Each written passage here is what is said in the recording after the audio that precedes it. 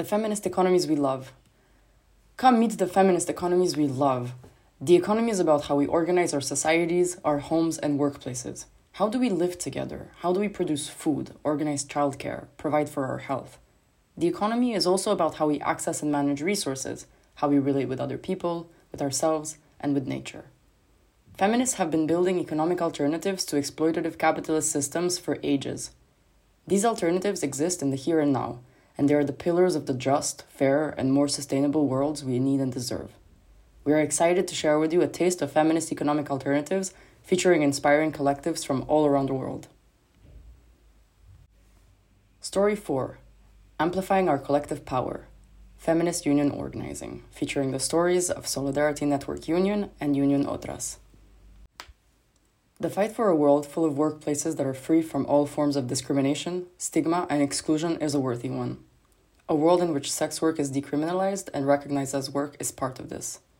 A world where all workers have safe working conditions, dignified wages, and can enjoy the same rights like healthcare, pension pay, sick days, holidays, job security, and more, no matter their gender, race, ethnicity, age, or ability.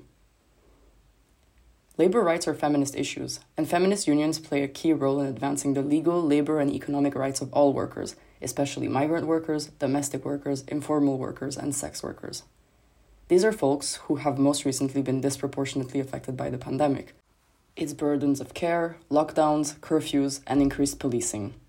Let us introduce you to the stories of feminists and union organizers that are fighting for better working conditions and better worlds for all. Georgia. This is only the beginning.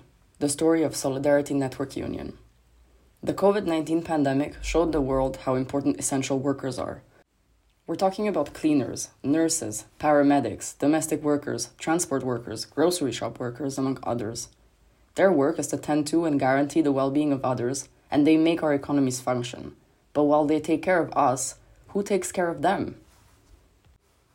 Georgia's minimum wage is in the bottom percent of all countries in the world, and this reality affects mostly women.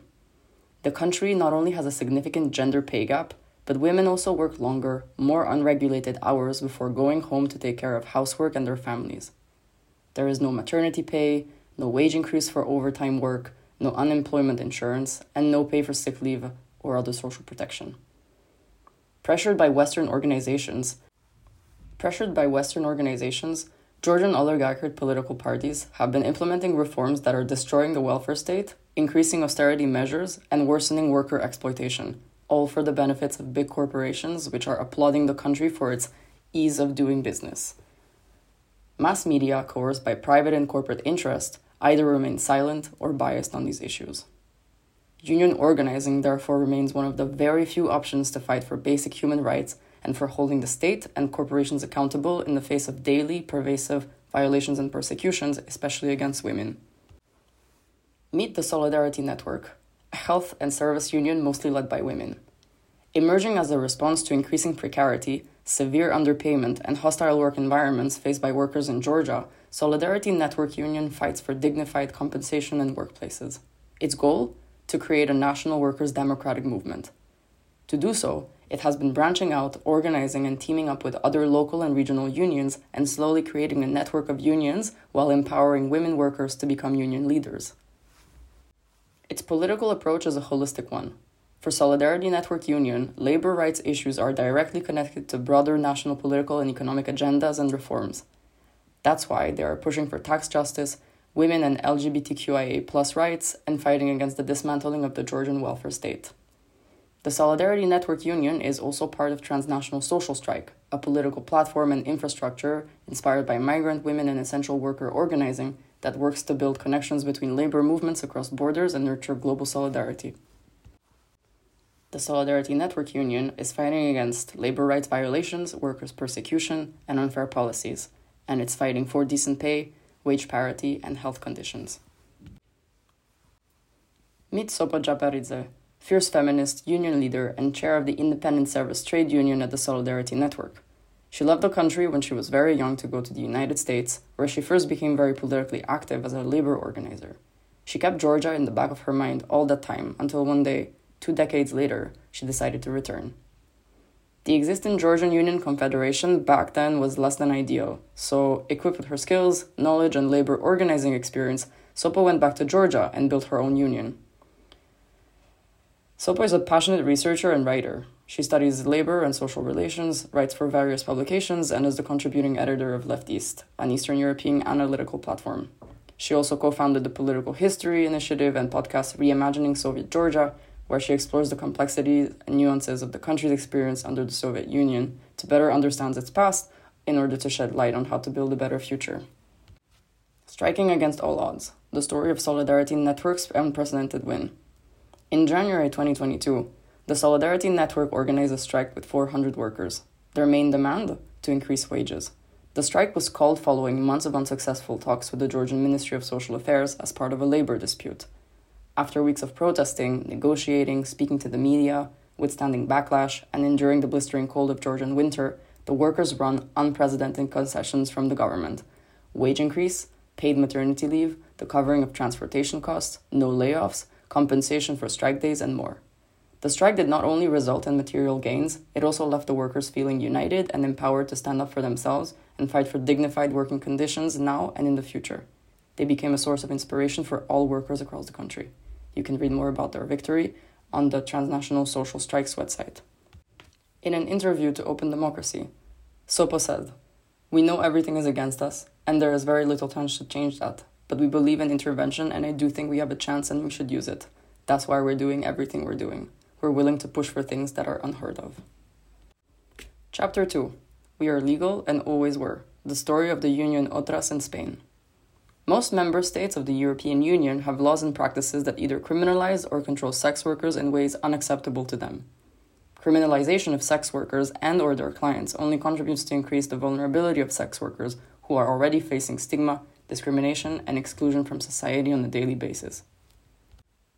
In Spain, for example, the government is currently trying to pass an organic law for the abolition of prostitution, which will result in more clandestinity and violence.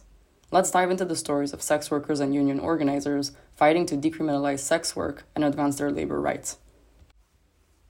The Sex Workers Trade Union Organization, or Organización de Trabajo Sexual, OTRAS, is the first union of sex workers in the history of Spain. It was born out of the need to ensure social, legal, and political rights for sex workers in the country where far-right movements are on the rise.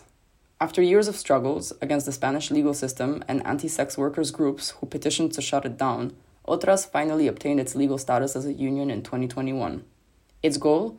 To decriminalize sex work and to ensure decent working conditions and environments for all sex workers. The union represents over 600 professional sex workers, many of whom are migrant, trans, queer, and gender diverse. Meet Sabrina Sanchez, remarkable trans migrant woman, sex worker, organizer, trans feminist, and one of the founders of the union Otras.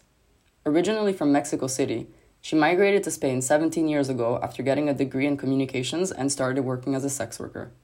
It didn't take long before she became involved with trans activism and sex worker activism in Barcelona. After joining the Association of Sex Workers, APROSEX, she started working in its secretariat and founded the Spanish sex worker union Otras shortly after. She currently lives in Amsterdam, where she works as the coordinator of the European Sex Workers Alliance. Fun fact, she's also a car mechanic and a serious runner. Linda Porn is yet another heroine of feminist union organizer and sex worker activism nationally in Spain and transnationally. Originally from Mexico, she has been living in Spain since the early 2000s. She is a sex worker, an activist, a single mother, and a multidisciplinary artist. Drawing from these different identities, she uses performance, video art, and theater to visualize struggles at the intersections of transfeminism, sex work, migration, colonialism, and motherhood. She combines art and sex work while caring for her daughter as a single mother. Linda also belongs to sex workers collectives that fights for their rights, such as the Otras Union and CATS Murcia. She also co-founded the group Madrecitas that visibilizes and denounces racial institutional violence against migrant families, violence to which she and her daughter were subjected as a sex worker and migrant single mother. You can follow her artwork on Tumblr. The principles of work of the Otras Union are horizontality, transparency, anti-racism, human rights, education, and continuous learning. To summarize, there are no feminist economies without feminist unions. Through labor and union organizing, Sopo, Sabrina, and Linda are not only fighting for the rights of essential workers, women workers, migrant workers, and sex workers, but for the rights of all workers. The fight to end workers' exploitation is a feminist struggle and shows us that there are no feminist economies without feminist unions. Get involved. You can follow the Solidarity Network Union on Facebook and Twitter, and you can support their work by donating on their website. You can also follow Otras on Twitter, Instagram, and Facebook, and support their work on their website.